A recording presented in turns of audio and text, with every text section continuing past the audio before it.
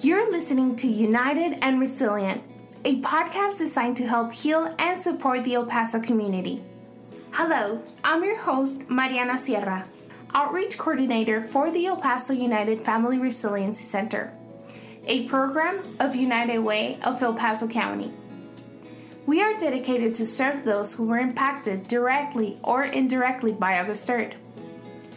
Join us on the journey to long-term recovery as we have honest conversations with local leaders, mental health specialists, and fellow El Pasoans who share their stories and expertise. We feature topics that influence and impact the vitality and resilience of our community. We are El Paso United, and together we heal. Juntos sanamos. Dear listener, before we begin, a note of warning. The topic we're about to explore contains a mention of the mass casualty event and a description of the events that unfolded thereafter. This episode may not be suitable for everyone. Please note that any views or opinions shared in this program are personal and belong solely to the individual and do not represent the United Way of El Paso County or the El Paso United Family Resiliency Center.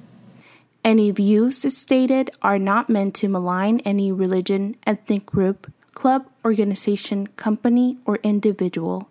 Thank you for listening to our podcast. Hello, welcome back to United and Resilient. As we hit the one-year mark of August 3rd, we wanted El Pasoans to know that the El Paso United Family Resiliency Center is here to support the community during these difficult times. Through this episode, we talked to Mayor DeMargo and County Judge Samaniego, two amazing local leaders who reflect on a day that is now part of our history. We discussed the impact this tragedy had in our community and how they were able to process everything as leaders, but most importantly, as El Pasoans. Joining me, we have the Honorable Mayor DeMargo. Mayor, thank you so much for being here with us today. Thank you, Mariana. I want to go ahead and start by asking, tell me a little bit about yourself and your journey to this leadership position.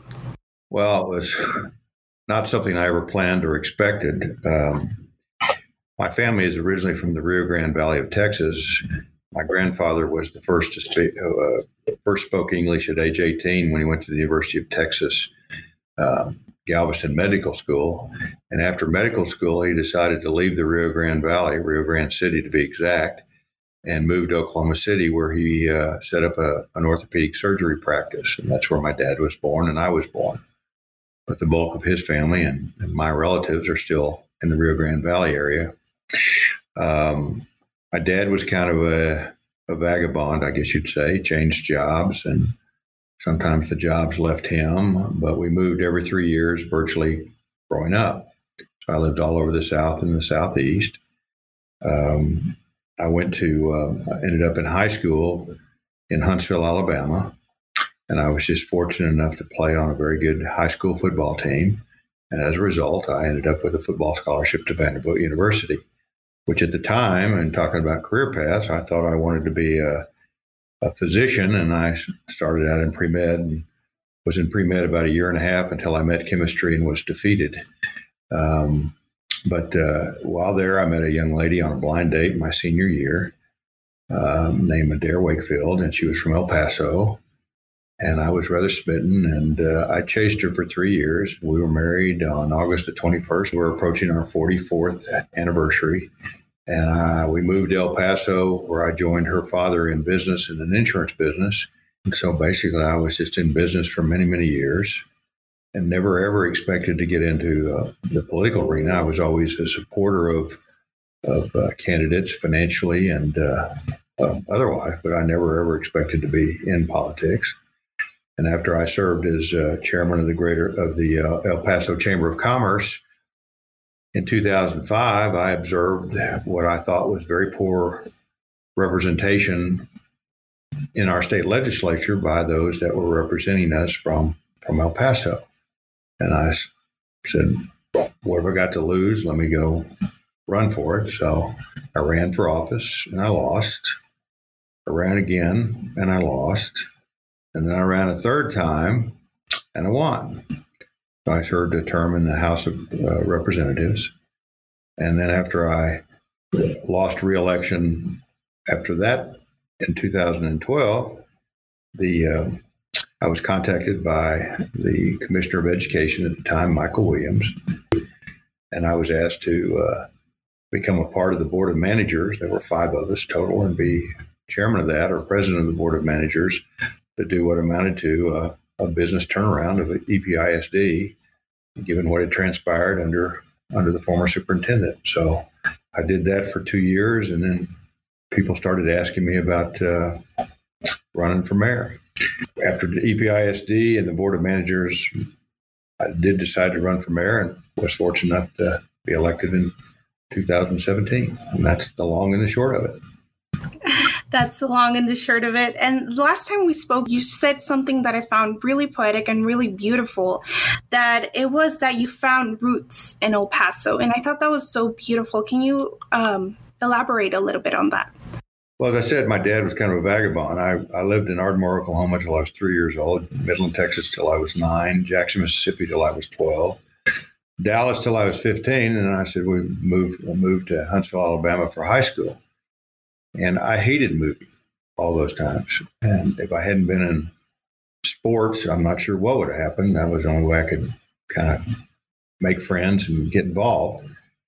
But I always said, when I graduated from college, I said, I want to be able to pick a place irrespective of the job, that I wasn't going to allow the position of the job. And I had no employment at that time, so I was kind of dreaming, but that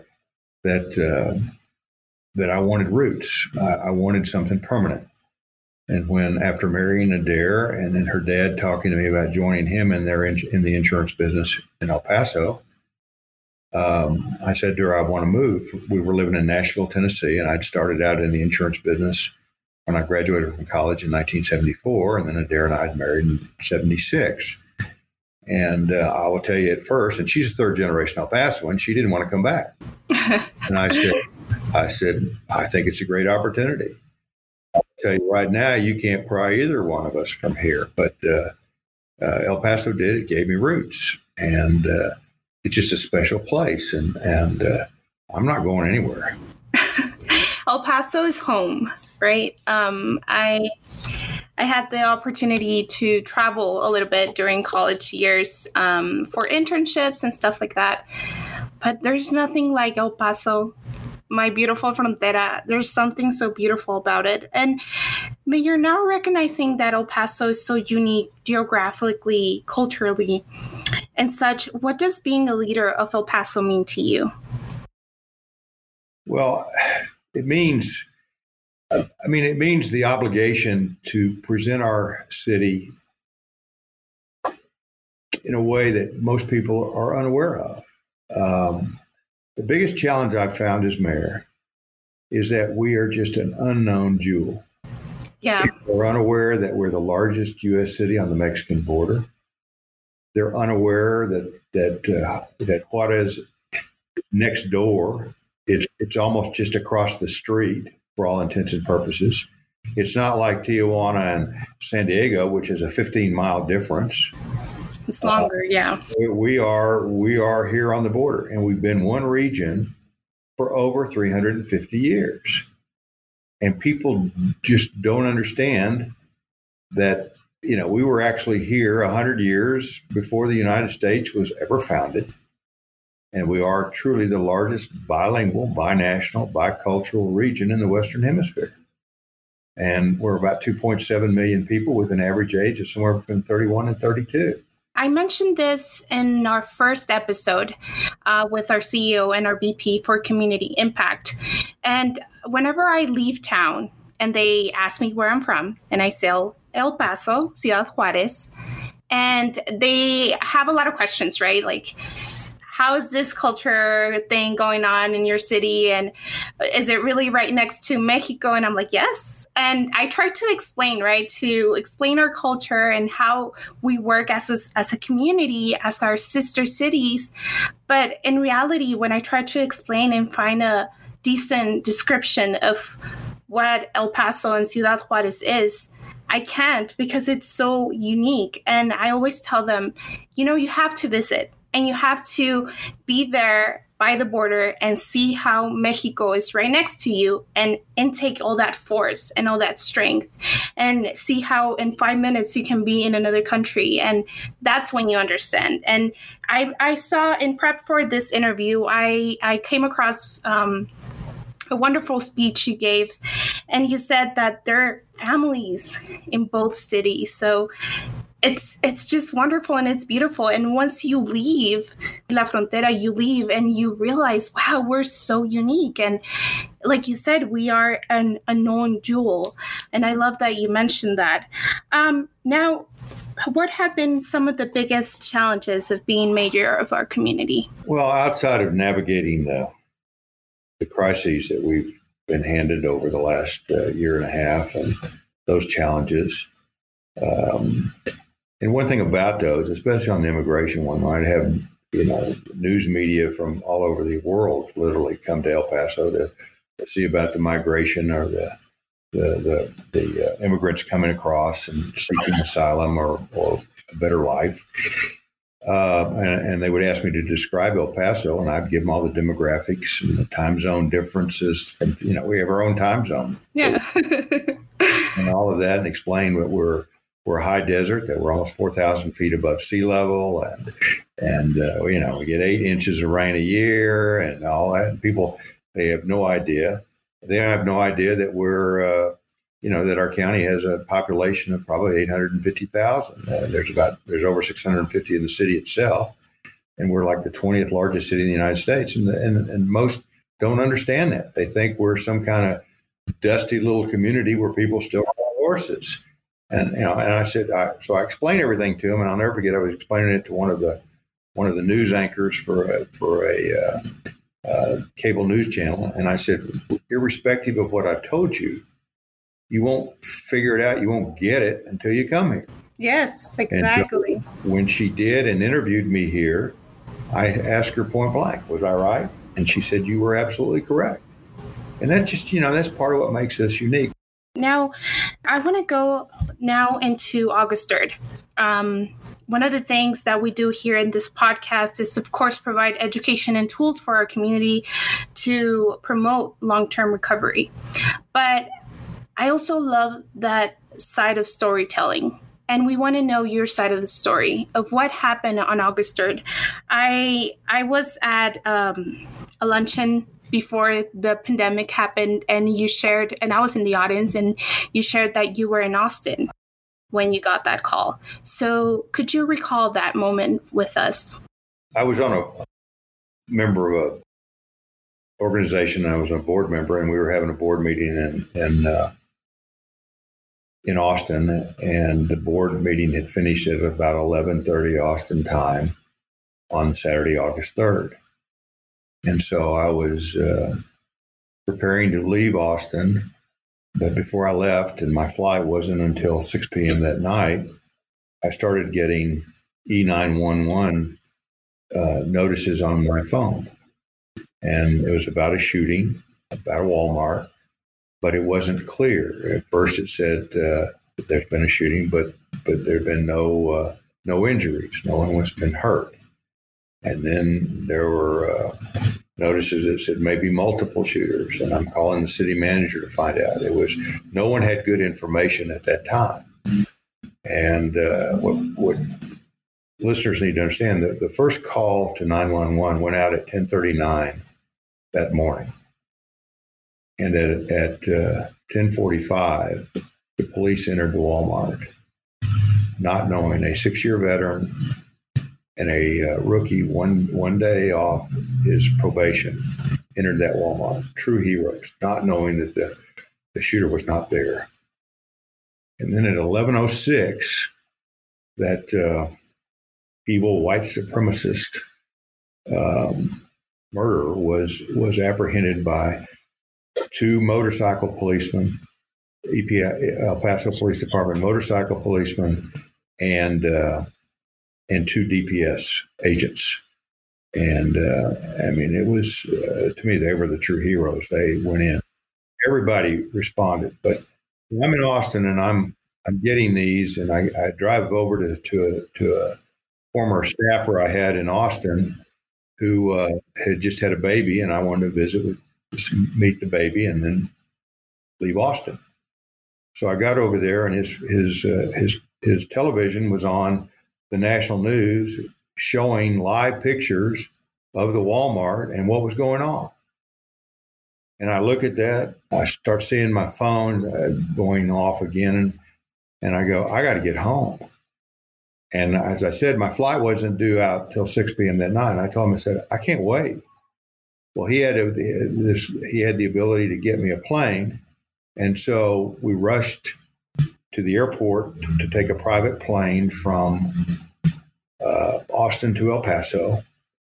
On the way to the airport, the governor calls me. He's been alerted, and he asked me, he heard I was in Austin, and he wanted to know if I wanted a ride with him. And I told him, no, sir, I'm on my way. I'm too far along. I'm on my way to the airport. I've got a ride. I'll meet you in El Paso. And so I remember getting calls from national media. I think CNN was calling me, and I'm about to board the plane. And my last information was there may be multiple shooters. We didn't know what.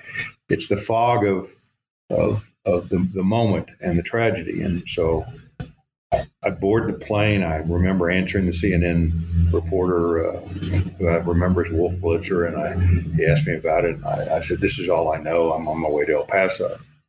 So I board the plane, and for an hour and a half, I have no internet or no connection. So, frankly, all I do is look out the window and pray, because I couldn't do anything else. So we landed about 1:30, and my dignitary detail met me, and I go to the 911 center, the fusion center, and then I have the briefings by the police department, the FBI, the Department of Justice, Texas Department of Public Safety.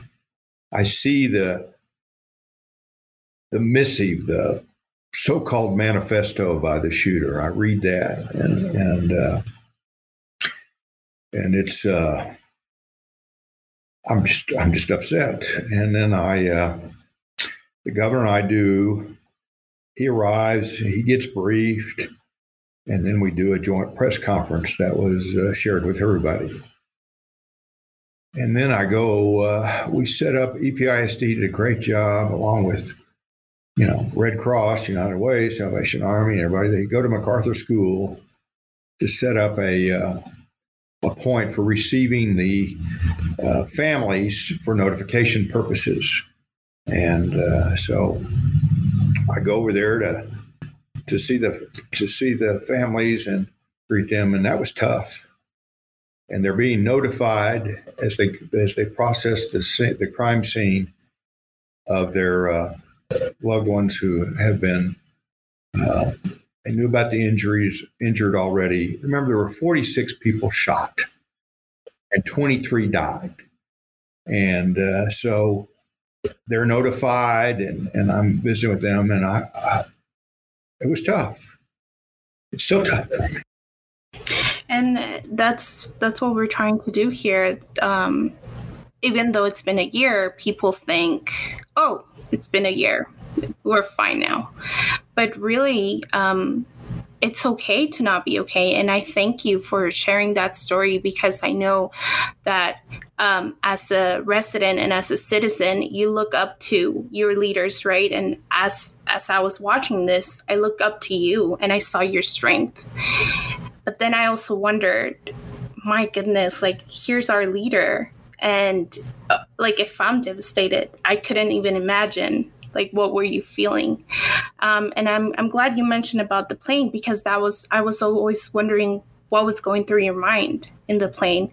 And there were so many media coverage, right? Like you mentioned right now, CNN, one of the biggest news outlets out there. But when you came home after doing all those press briefings and after doing all those interviews and talking to their families, you come home to your bedroom, to your wife. What's going through your mind at that moment? Well, to be honest, I was partially numb. I mean, we're working on adrenaline. I don't remember sleeping that first night at all. I got up the next morning and went back to the Fusion Center for updates and where were we? And we were still tallying how many were hurt, where they were, and which hospitals, how severe. They were still processing the victims and notifying family members. It was a semi-blur. I just remember going back. I think we did another press briefing to make sure people understood where we were at that time and what was going on. I remember Nan Whaley, the mayor of Dayton, Ohio, called me. And she had that very night a shooting with 9 people killed. She's a friend, and I know her through the U.S. Conference of Mayors. And I said, she called me to console me. And I said, man, I need to console you too. And so we commiserate a little bit. But then Senator, other elected officials were coming in. Senator Cornyn came in. And I joined him in going to UMC, the hospital, to visit some of the victims and their families. And so one of the rooms I'm going to is the room where at that time the 10-week-old little boy was there, whose parents had both perished, but it hadn't been official. Only the mother had been officially identified and the family notified. So I'm in there with the 2 sets of grandparents, and it turns out the husband's father, the grandfather, had an uncle who used to work for me in my insurance company, and so we had mutual things. But while I'm standing there and talking to the family, and the grandparents are holding the baby, he gets the call notifying him of his son.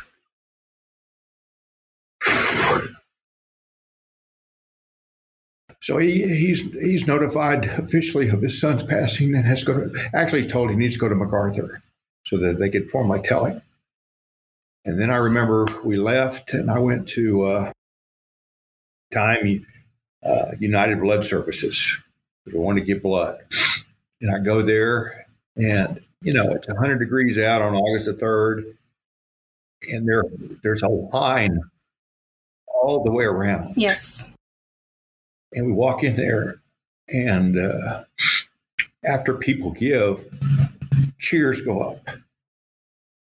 And I think what a contrast, what a dichotomy to go from the hospital room with a 10-week-old little boy who just lost his parents, with the grandparents who were just notified, to a blood bank in which El Pasoans are standing out in the heat for hours to give blood. And I said, that's what we're about as a community. And that's what makes us so different and special. Yes. It was very overwhelming. I was there at the blood bank, and it was, my gosh, like you said, it was such a big contrast of going on scene and then seeing the community. And then at that moment, you realize this didn't come from us. Like, we didn't do this to our own community, because this is our community, this line of people. And I remember I saw the guy who was delivering pizzas for people who were waiting outside, people bringing water bottles to people who were, because of the heat, like you mentioned. And there was a truck out there doing snow cones. Oh yeah, I had one with him, but I said it to the media from day one. This individual, this evil, hate-filled white supremacist, had to come from 700 miles away. That I'm convinced that would have never happened with anybody from our Borderplex region. It's just not what we're about. And I'll tell you, the media, that whole week following, when I had to do interviews every single day, and they're camped out in the parking lot above the Walmart interviewing, all they could tell me before and after an interview was they could not believe how gracious and hospitable and sweet and kind our people are. They were blown away. I'm talking about all these New York or Washington D.C. or all these big reporters. Every one of them said that to me. which is, again, I think, a reflection of who we are and why we will not let this hate-filled individual dominate us. It will be part of our history, but it will not define us. And that's what I take. It just, it gave us a chance, in spite of the tragedy, to reveal who we are and what we're about as a community. I love that. Right now, you mentioned that you called the mayor of Dayton. And I'm wondering, where does one look for guidance in leading a community during something like this? Did you make any connections to other cities that have gone through something similar? Yes, I did. And the governor provided me with some tremendous advice. I mean, up until that time, we were the third tragic shooting he'd had to deal with. Sutherland Springs and the one outside of Houston and the church, the Sutherland Spring Church and everything else. And he gave me some insight as to what to do to help the families and expedite things so that they could get their loved ones back and funerals held to begin the process of healing. And I had calls from Orlando, Florida, from you name it, everybody that's been. And I've been on some panels with the mayors from Parkland, Florida, Orlando, San Jose, California, Pittsburgh, you name it, all that had gone through in some form, some kind of tragedy similar to ours. So we've done that. But I got to tell you, the overarching place I went for support was prayer. I love that. I couldn't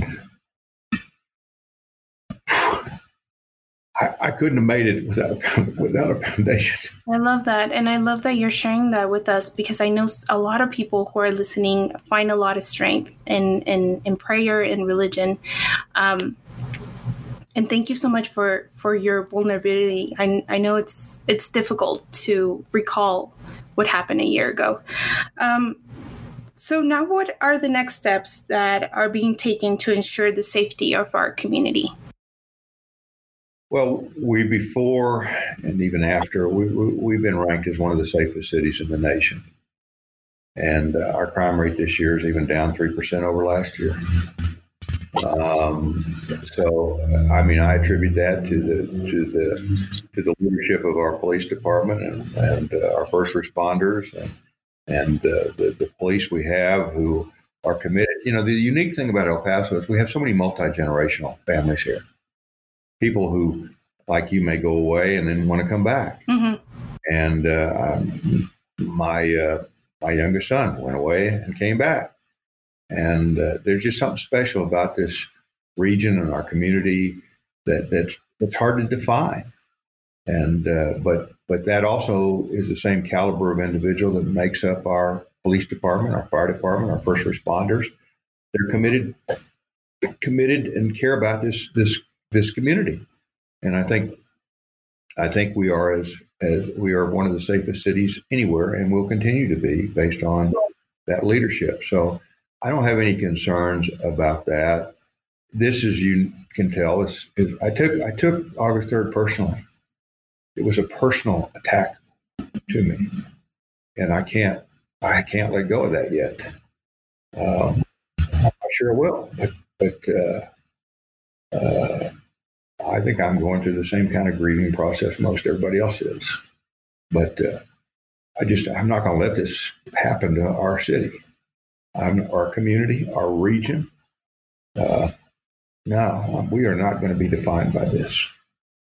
And I think that was the biggest part for me too, that I felt this so personal because of who I am, because I'm Mexican American.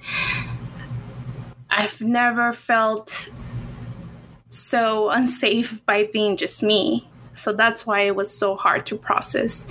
And that leads me to my next question. I know you mentioned prayer, but the emotional toll of leading a community through this can be difficult. How have you been able to take care of your mental health? And you mentioned right now that it's something that you can let go. So how are you making sure that you're addressing those emotions? Well, there are times, as you can tell, when I break down that I'm probably not really addressing it as well as I probably should.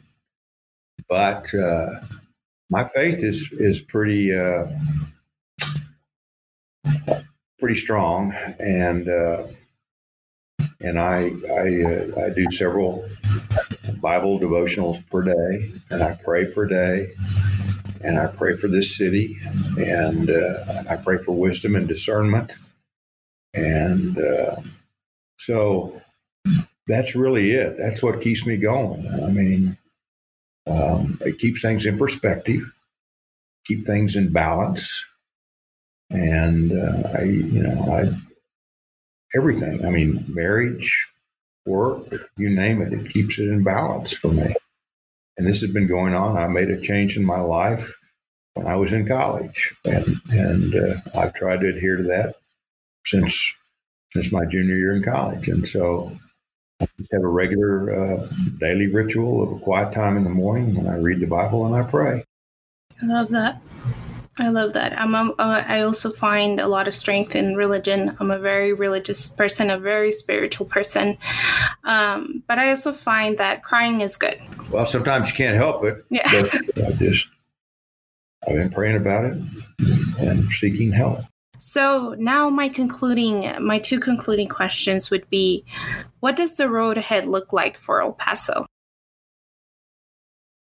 If we talk about the fact that we've been here for 350 years, over 350 years as a region, and 100 years before the United States was ever founded, during that time, our culture, our region, our people have withstood revolutions, wars. We are a strong, surviving population with roots that are unique. I mean, the quality, character of the people of our region is phenomenal. I don't know that in moving around and traveling, I've ever met any people, any groups from around the world that measure up to what we have here. So I think we have a resilience kind of embedded into our genes that others don't have. And then the fact that we've got, typically, unlike a lot of areas, we're not really a transient population. People want to stay here. They want to stay with their families. And we have, we'll have not just 2 generations, we'll have 3 generations. In some cases, 4 generations of families living, nearby, and if not necessarily in the same home, but we're together. We have a connection with families. The size of our families is larger than most demographic statistics. I mean, that was what was tough on the COVID stuff, is limiting gatherings to 10 when typically you got families that are bigger than 10. Yes. I mean, that's just, that's kind of who we are and what makes us, to me, unique and special. So I have no doubt about our ability to withstand this and move forward. Thank you so much for your answer. And now, you mentioned right now that it seems that resiliency is engraved in our veins. What does resiliency mean to you? To be able to put things in perspective, to understand that the burdens don't have to be taken on all by yourself, and that there are ways to deal with those challenges, and the sun will come up tomorrow. That not every day is going to be like the day that you may be experiencing the most challenges. That things will get better. That there is a hope, and we need to keep focusing on that. So I think that's what keeps me going. I mean, I kind of think back and I think to myself, I'm blessed to be here, but this isn't heaven. And now my last question would be, what is the message of hope you would like to give to our community? That I kind of alluded to a while ago, that just, we've been there, done that. We've survived other things, other tragedies, other challenges, and we will continue to survive as a community. and we have our uniqueness is in our culture and our commitment and our character, and that will sustain us. And the fact that I don't know of a more loving community that cares more about their fellow man than El Paso. I mean, I was called last week by the New York Times to tell me that we were ranked one of the cities that most wears face coverings. And I was kind of surprised. Well, I said, I appreciate that. They called me Friday. And the point I'm making is, I said, if you think about it, it doesn't change, but we care about each other. We have a caring community, and it's just kind of the nature and culture of our region and our binational, bicultural world. So I think people ought to come here and learn how to live. And think about it. We have, because of immigration back in the 20s and the 30s, we were like an Ellis Island, and that's why we have Syrians, we have Lebanese, we have a mixed culture, and they all grow up together. My wife Adair would talk about eating matzo balls at one family, and then Greek food at another, and the Syrian. It's just we are a blended community, a blended culture. And I honestly we're not segregated. We're all in this. We all live together. We don't have neighborhoods that say, well, they're of this distinction or that distinction or what. We don't do that. We're all one, and I think that's what makes us exceptional. Thank you. I love that. We are one. And I just really loved my time with you, Mayor. I cannot be more thankful. And thank you for being so vulnerable with us. Thank you so much for joining us. Thank you. This is United and Resilient. We'll be right back. My name is Jorge Rodriguez. I am the Emergency Management Coordinator for the El Paso City County Office of Emergency Management and Assistant Fire Chief. Where was I on August the 3rd? August the 3rd began like most of my Saturdays. I had arrived from the gym and was making breakfast with my wife when I received the first message from our 911 communication center that read, "Active shooter, Walmart, 7101 Gateway West." Immediately, I assumed it was an isolated incident, but within minutes, I read the second message, which read, "Shooter with an AK-47, several dead." I turned to my wife and said that this was the real thing and that I wasn't sure when I would return home. I paused, took a deep breath, because I knew that we were in for a marathon. I immediately called upon to activate the EOC and began prioritizing. I had a 20-minute drive over Trans Mountain to the EOC, during which messages continued to pour in from the 911 communication center, the media, and other sources. Much of it, we later learned, was misinformation and incomplete.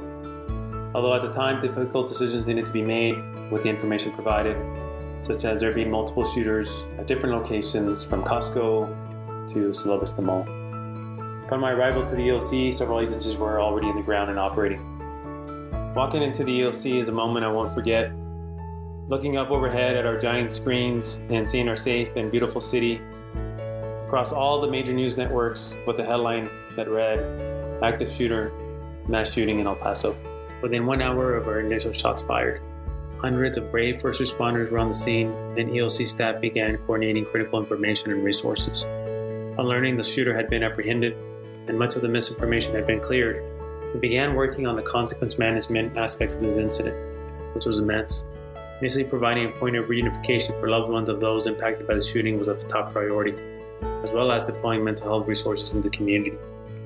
By 5 p.m., Governor Abbott was in our EOC, and we held our first of many national press conferences. Over the course of the next 12 days that the EOC was activated, we worked with our community partners to establish a family assistance center at the convention center that served over 700 individuals and their families. And concurrently, we planned with our public safety agencies for both a presidential visit and a large vigil held at our downtown ballpark. Throughout the first 12 days, the question remained in my mind as to what the long-term recovery from this incident would look like. with emergency management colleagues from Las Vegas and other jurisdictions that had suffered through their own mass shootings, began to develop a victim-centered long-term recovery and resiliency framework that helped coordinate our efforts for the Victims Fund, first responder support, community mental health needs, management of the temporary memorial, and most importantly, the creation of a Family Resiliency Center. Partnering with the El Paso chapter of the United Way, under the leadership of Deborah Zuluaga and Christina Lamore, the El Paso United Family Resiliency Center was born, which to this day continues to provide opportunities and resources for our community to heal. The pain and fear in everyone's eyes on that day will forever stay with me. But the beauty and kindness displayed by our great city carried many of us to press on with the work that needed to be done.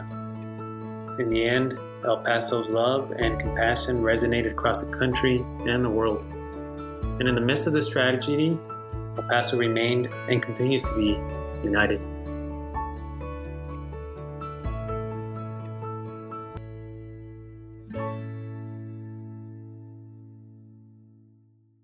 Now, for the second half of this episode, we are joined by our County Judge, Ricardo Samaniego.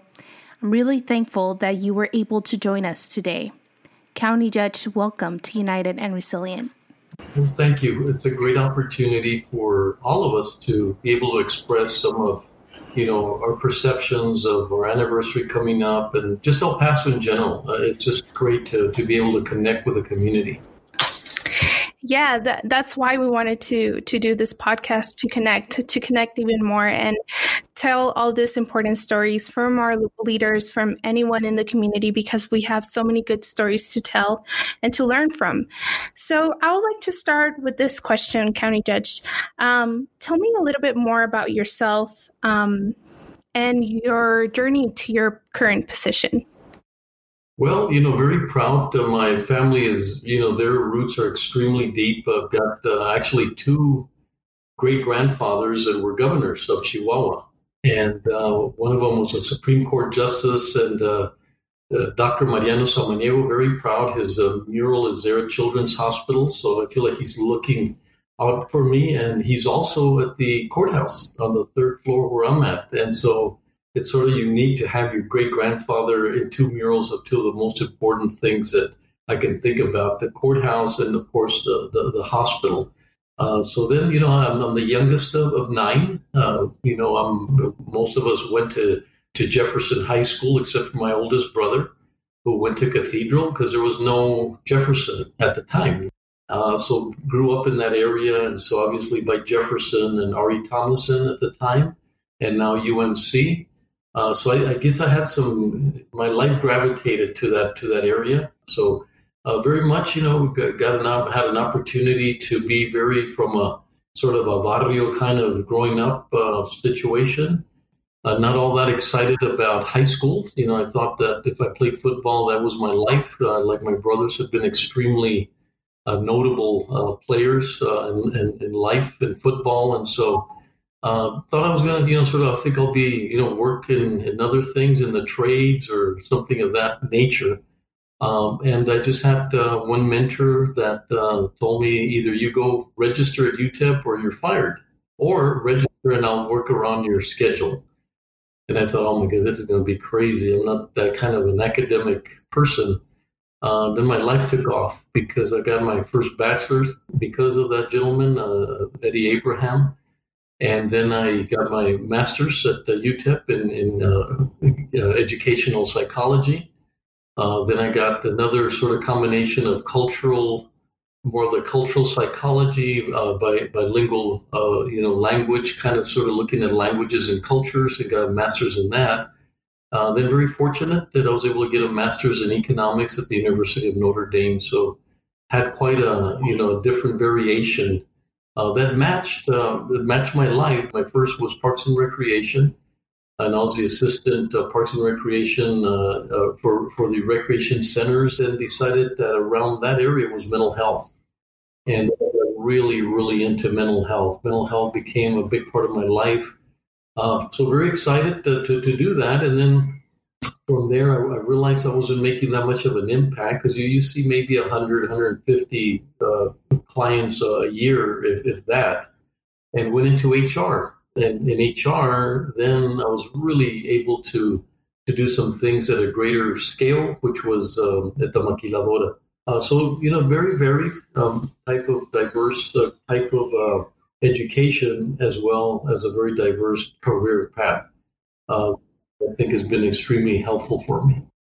And I love that you mentioned something that you have that mental health background and that psychology background. And it's so interesting because that's what we're trying to do here at United and Resilient and at the El Paso United Family Resiliency Center. We want to advocate for mental health, and we want to educate people on why it's important to take care of their mental health. So it's really interesting that you can bring that insight into your current role. So I want to go into my next question. What does being County Judge of El Paso mean to you? Well, it means a great opportunity to do some of the things and continue some of my great-grandfather's legacy of wanting to do good and be, public servants. So a great opportunity. It also, as you saw from my education, I always got pegged into one or the other. I was Ricardo, the psychologist, or the businessman, or one or the other. I didn't know where. When I thought I was going to retire, I really didn't know what was I going to do with all this preparation that God had gotten me into. I felt like He had a plan. I just didn't know what the plan was.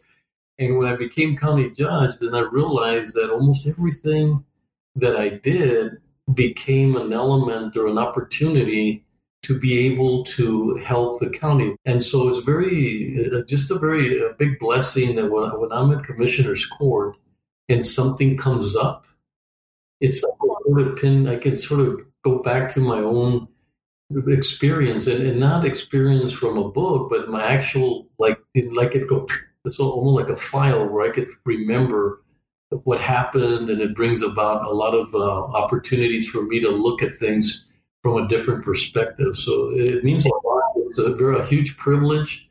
I get up every day wondering what I would have done if I weren't the county judge, and what I would have done with all that background and education.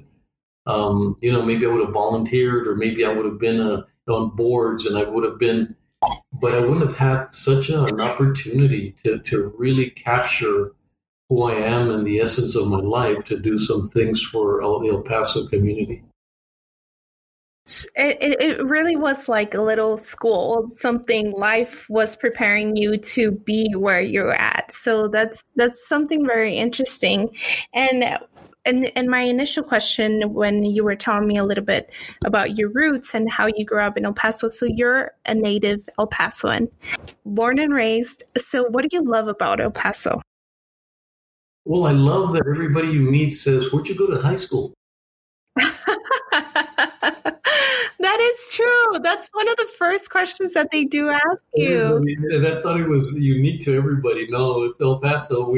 Because that's the way we connect. We're the biggest little town in the world. It takes three minutes for me to say, "Oh, so you are el primo de la hermana del cuñado," and then we connect, right?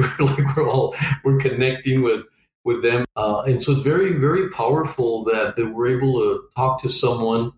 I can guarantee you, and then whenever you want to try it, I'll take you on. We'll go anywhere, go downtown, and we'll see someone. And before I can connect, somehow I know their mother's friend or someone.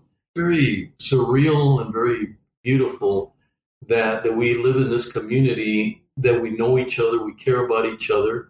We're protective of our community. I respect this community tremendously.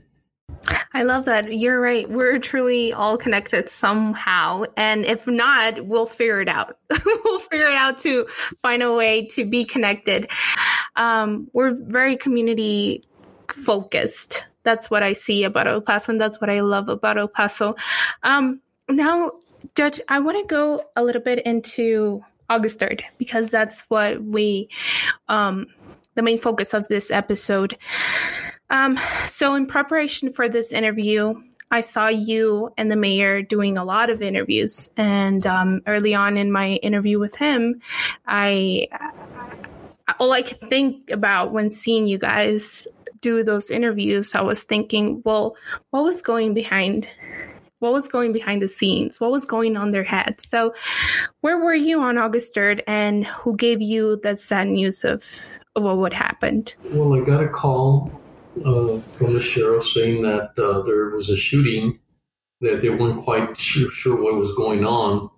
But I was somewhere, came home and said, okay, I'm ready. I don't know what's going to happen, but I know that I have to interact with the community. It's an instinct, especially if you're in mental health. You're trying to figure out how do you minimize any situation. So I didn't know how small, how big it was.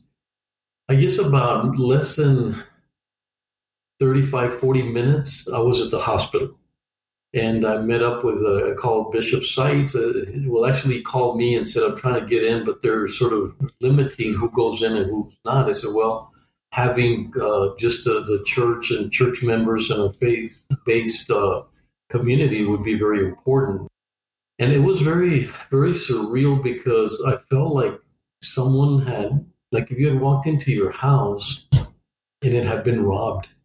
And you get this feeling that, somebody just opened the doors wide open and went in and did what they had to do. And so a couple of hours later, I was at the command center and reading the manifesto. And as a psychologist or a person who, I dealt a lot with these kinds of things, reading letters and so forth to understand the mindset of people, I was trying to find some insanity. I was trying to find, some insanity in the whole deal, but I couldn't find that. I just found a rational person making a decision that Mexicans were in the way of progress for the United States, and that we were dangerous people, that we were, taken away from Mexico, from the U.S. And so you can imagine if your family comes from Mexico and you've got that kind of preparation of those family values and being in El Paso, and to read that manifesto was extremely, extremely difficult for me. And but I wanted to put on my judge hat. Then I found out that MacArthur had been established to take on the families that they were missing. So when I got there, the families were already notified as to who, they knew who was out, who wasn't, and then there were names that they didn't know. And so I was there with the families, with Consulado Mexicano, Ibarra, Mauricio Ibarra, sort of waiting for people to hear that whether one of their loved ones had died or not. And so that was really a very tough situation. During that time, I think I went back to the hospital, and I was so impressed with all the doctors wanting to come back on shift, and Jacob Cintron and Cindy Stow telling them not to. We're going to need you more. Stay home. No, we want to go in. We want to go in, and everybody was trying to be there. By that time, there was water. People were just pouring in to try to help, and then right there, you started feeling like you were, what El Paso is all about. And you got a huge sense of what El Paso meant. But one, having the psychology of knowing the impact. Sometimes it's scary when you've been through this because, I had to work with so many clients that go through grief. I studied on the process of grieving with Kubler-Ross, her, death and dying. And so you're almost aware of what's going to happen. And that's pretty hard because you're not only aware that it happened and you're in shock, but you're also aware of what's going to happen later. And from that moment, I just took it upon myself that I was going to try to sort of be vigilant to the mental health recovery, not of the victims themselves, because they have, people that are helping them directly. But I said, who's going to take care of the evolution of the community, of both Juarez? And so my mind was sort of going ahead of me, trying to figure out what all of these things meant. I do want to ask you something, Judge, if I may. I'm so grateful that you have that psychology background and that you want our community to heal. But I think about how the emotional toll of leading a community through this can be very difficult personally. And since this podcast advocates for mental health, how do you make sure that you were taking of your mental health at the same time as helping the community to heal? Well, it's interesting, but the fact that you're helping is one of the biggest therapeutic things that anybody can do. The act of helping. They have found there's just a psychological, a spiritual kind of connection that when you help someone, you take the attention away from yourself. You take your attention away of your grief. And when you realize other people are grieving and you want to help them, two things happen. One, you help them, but then you also know that you're not the only one going through that, because you reach out and then you sense people are hurting just like you are. And you see people interacting and trying to do something about that pain. And so it's very, very therapeutic. So very fortunate to be in a position that I can help. I think I've, done more decluttering than I've ever done in my life. And I know that clutter doesn't help me. Like I can't write as well. I love to write, and I'm writing certain things that I want to be able to give to the community. And I can't write when it's cluttered, when I haven't done some of the basic things. And it's my personality, is that I have to have things right for me to be able to sit down and write. Otherwise I'll be, I haven't done this or I haven't done that. So I'm probably less decluttered and painted the whole inside of my house and, sort of getting ready so that I won't have that barrier. And so, I've gotten back to writing. I think 7 or 8 times in my life, I actually journaled every single day for a year. And I stopped doing that. And so I started journaling. And we have that in common, actually. I just found out, because I'm a big fan of journaling as well. And there are times I love it. I actually have it right here. I'll show you. I found it so very helpful. And there are some days where I just can't. I don't feel like it. And I just give myself a little break from it. But then I come back. And it's very, very, very helpful. And I think from what I'm getting from your answer, and what I found in my own journey, in my own healing journey, it's being very reflective of who you are, and getting, I think one of the biggest relationships that you will ever have is with yourself. So listening to what you need. So if what you need, for example, you need to help people, and that's your way of healing, then that's your journey, right? And maybe my journey is taking a step back and reflecting a little bit of what happened, and taking a note of what happened, and just being really in touch with my emotions and my feelings. So really what I want to leave that message to our community, to just listen to what they're feeling and what they need. If at that moment they need to go to the healing garden, go to the healing garden. If at that moment they need to talk to a friend or seek a therapist, seek a therapist. So it's really just giving yourself that time to reflect on what are your needs as a human, and really, really, really work on that relationship with yourself. That's what I've learned. And I think that's the first step to heal.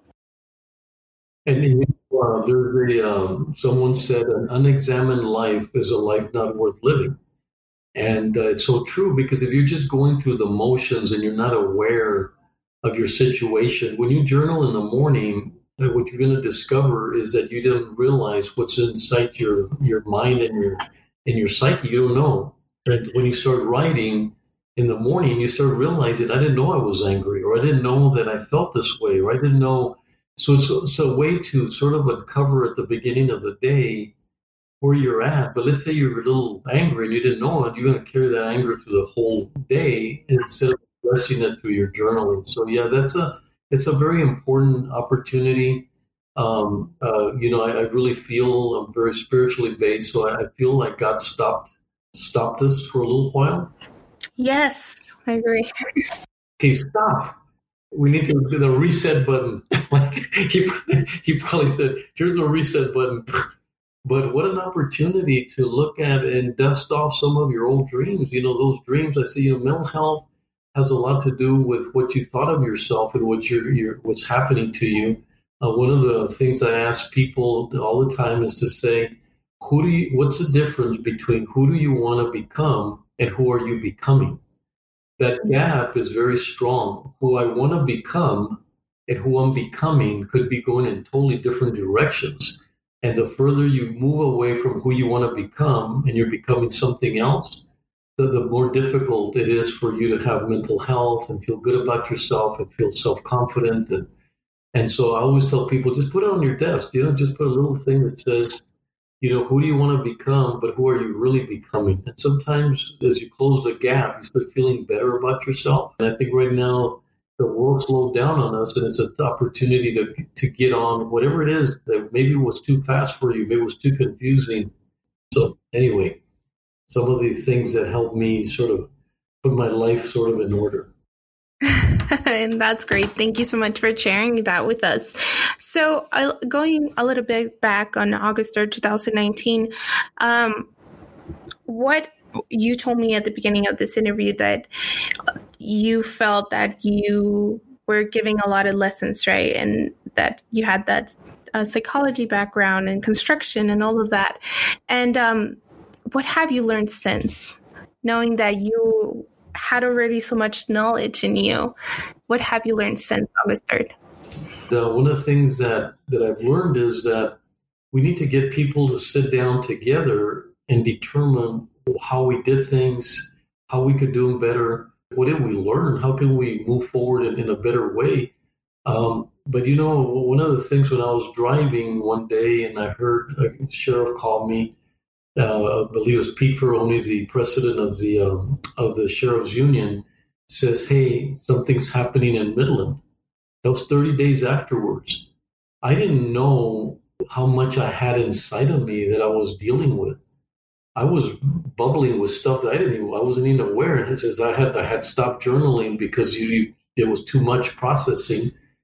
Wow, my God, I didn't realize I had so much. I had to pull to the side of the road and just I got emotional to think that 30 days later, something else was happening and that we weren't even ready or prepared to help that community. And so here we are, we've experienced it 30 days later, and we're already being asked. Not in my life would I have thought that 30 days later, I was thinking, man, we got about a year. I'll learn, and then one day something happens, and I'm going to be very valuable to somebody else because we've learned from this. And boom, here we are, 30 days. Got flat-footed, we never helped. I never was able to help them. I think I sent one text wishing them well and that I was available, and that was it. Actually, just being the fact that you just, what you just said made me think that maybe at that time you weren't ready because you were still processing, and that's okay too. Yeah. In one of the last episodes we did with Emergence Health Network, and our guest Celeste Nevares shared with us that it's okay if you're still processing till this day. Like, I mean, the 1 year mark can revoke feelings, and it's okay if we're still processing. It's okay. Now, Judge, I want to ask my concluding questions. And first, I'll ask this. We are the El Paso United Family Resiliency Center. And when I started my role here, I started to ask myself, what is resiliency? What is resiliency to me? And every time I come into work, I just reflect on that. So I'd like to ask that to you. What is resiliency to you? Resilience to me, Mariana, is the ability to hold off something so that you can process it properly. And is that we're not afraid to deal with it. So we're resilient in the fact that we can embrace it. But if you push it away and we're not resilient and it sort of knocks you down and you just can't seem to. And so what we're asking people is to be okay to start accepting what happened and what does it mean to you. But then we show the resiliency that it's not going to knock us down, that you have all the hope and confidence in yourself and your abilities. And in, like in my case, I have confidence that God's going to lead me in the right direction and that I'm going to be able to do the things that I need to do and that I have what it takes. And I look back and I realize how many things I've survived. And all of us, we can all think, wow, my goodness, whether it's a divorce or whether someone died, all these things that happen are helping us to be stronger, not weaker. You know how they say if it doesn't kill us, it makes us stronger. And so resilience to me is having that sense that you will be able to accomplish. And every single person in our community can look back at things that they've accomplished that were horrific, difficult, trying, and we came through them. Unfortunately, sometimes people forget that and they feel overwhelmed and they feel they're not going to be able to do that. If they only look back and saw, well, I was able to do this and this happened to me in my life and this went wrong, but look at where I'm at now and I survived those things. And so this resiliency comes from recognition and awareness of our capabilities to deal with things as well as we should. And when you can and what moment you can do that. And that's individual. We talk a lot about individuality, and sometimes we want to do it like somebody else. When I heard the Midland shooting, I could have said, oh my God, I'm the county judge and I shouldn't be overwhelmed. And I said, no, my Ricardo Samaniego I can deal with emotions really deeply and I'm not afraid of them. And so I'm going to do that. So I just parked on the side and then I allowed myself to feel everything because I knew that that's how I deal with it. I allow it to hit me and then I deal with it. Some people, it's a little bit at a time. So everybody's different, but understanding, you said that the most important relationship we'll ever have is with ourselves. We should be our best friend. We should be that person that we counsel. We should be our best mentors. We should be everything to ourselves so that we can be good to others and be capable of others. And so knowing who you are, I use a lot of, because I like dichos in Spanish, but this one is more, know thyself. Know thyself, And so once you know who you are and how you do things, you get a sense of power that you've given yourself to know I can go through this. It's going to be difficult, painful, and so whatever. But you know what? I'm going to learn from this. We're going to heal individually, and then we're going to heal as a community. And there's two separate things. I might be behind the community, and then I feel better about where I'm at in healing as a community, but I might be a little behind. Or I might feel very good where I'm at as because of my background, but maybe the community, I'm still not there in part of the healing process as a community. Going a little bit back to what you said, giving yourself the permission to feel. I love that.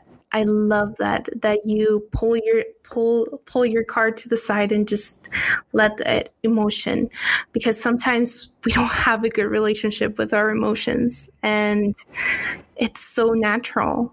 And so yeah, giving yourself the permission to feel. And now, County Judge, I want to ask my last question. I'm sorry that our time is almost up. I've been enjoying this conversation a lot. What would you say to those people who were deeply impacted by August 3rd? What's your message? I think the most important one is that what I've seen is that people that are heavily impacted have more of an opportunity to come out stronger because they felt it, they sensed it, they're living with it. And if they can make sense of what happened, it makes us better people. You do have that opportunity to come out stronger. You need to nurture yourself, obviously. You got to find people around you that will nurture you as well. You do have to stay away from people that might not be nurturing you, that are affecting you in a negative way.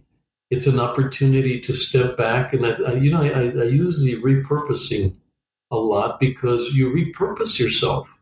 Because whatever happened at that moment has been sort of thrown aside. You're now in different emotions, different feelings, so now you have to recreate yourself and say, what is it that I'm going to come out of? And when you come out stronger, and if you realize that that's helping your spiritual self, it's helping your mental health, to make every effort that this does not knock you down, but it makes you stronger. It's very difficult for people to understand that you can come out stronger. I don't want to simplify it in any way, like, okay, I'm going to become stronger. It's a very difficult journey, but it's a very rewarding journey to find out that when you go out there and you're making that effort, it's very rewarding because you're going to be in a situation to help others, either directly or by your role modeling. Those that have been highly impacted, we care a lot for you. We're a community that's rallying around you, and we want you to be successful. We want you to come out better.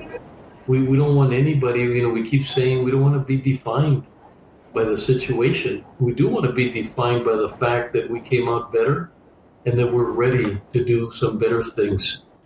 Thank you so much for your message, and thank you so much for your time, Connie Judge. I really enjoyed our time. Thank you so much for listening today. We hope this content serves you and your loved ones as well. If you enjoyed our podcast, please do not forget to subscribe and follow us on Facebook, Twitter, and Instagram at El Paso United FRC to learn more about our commitment to the community's long-term recovery. Please join us on the next episode.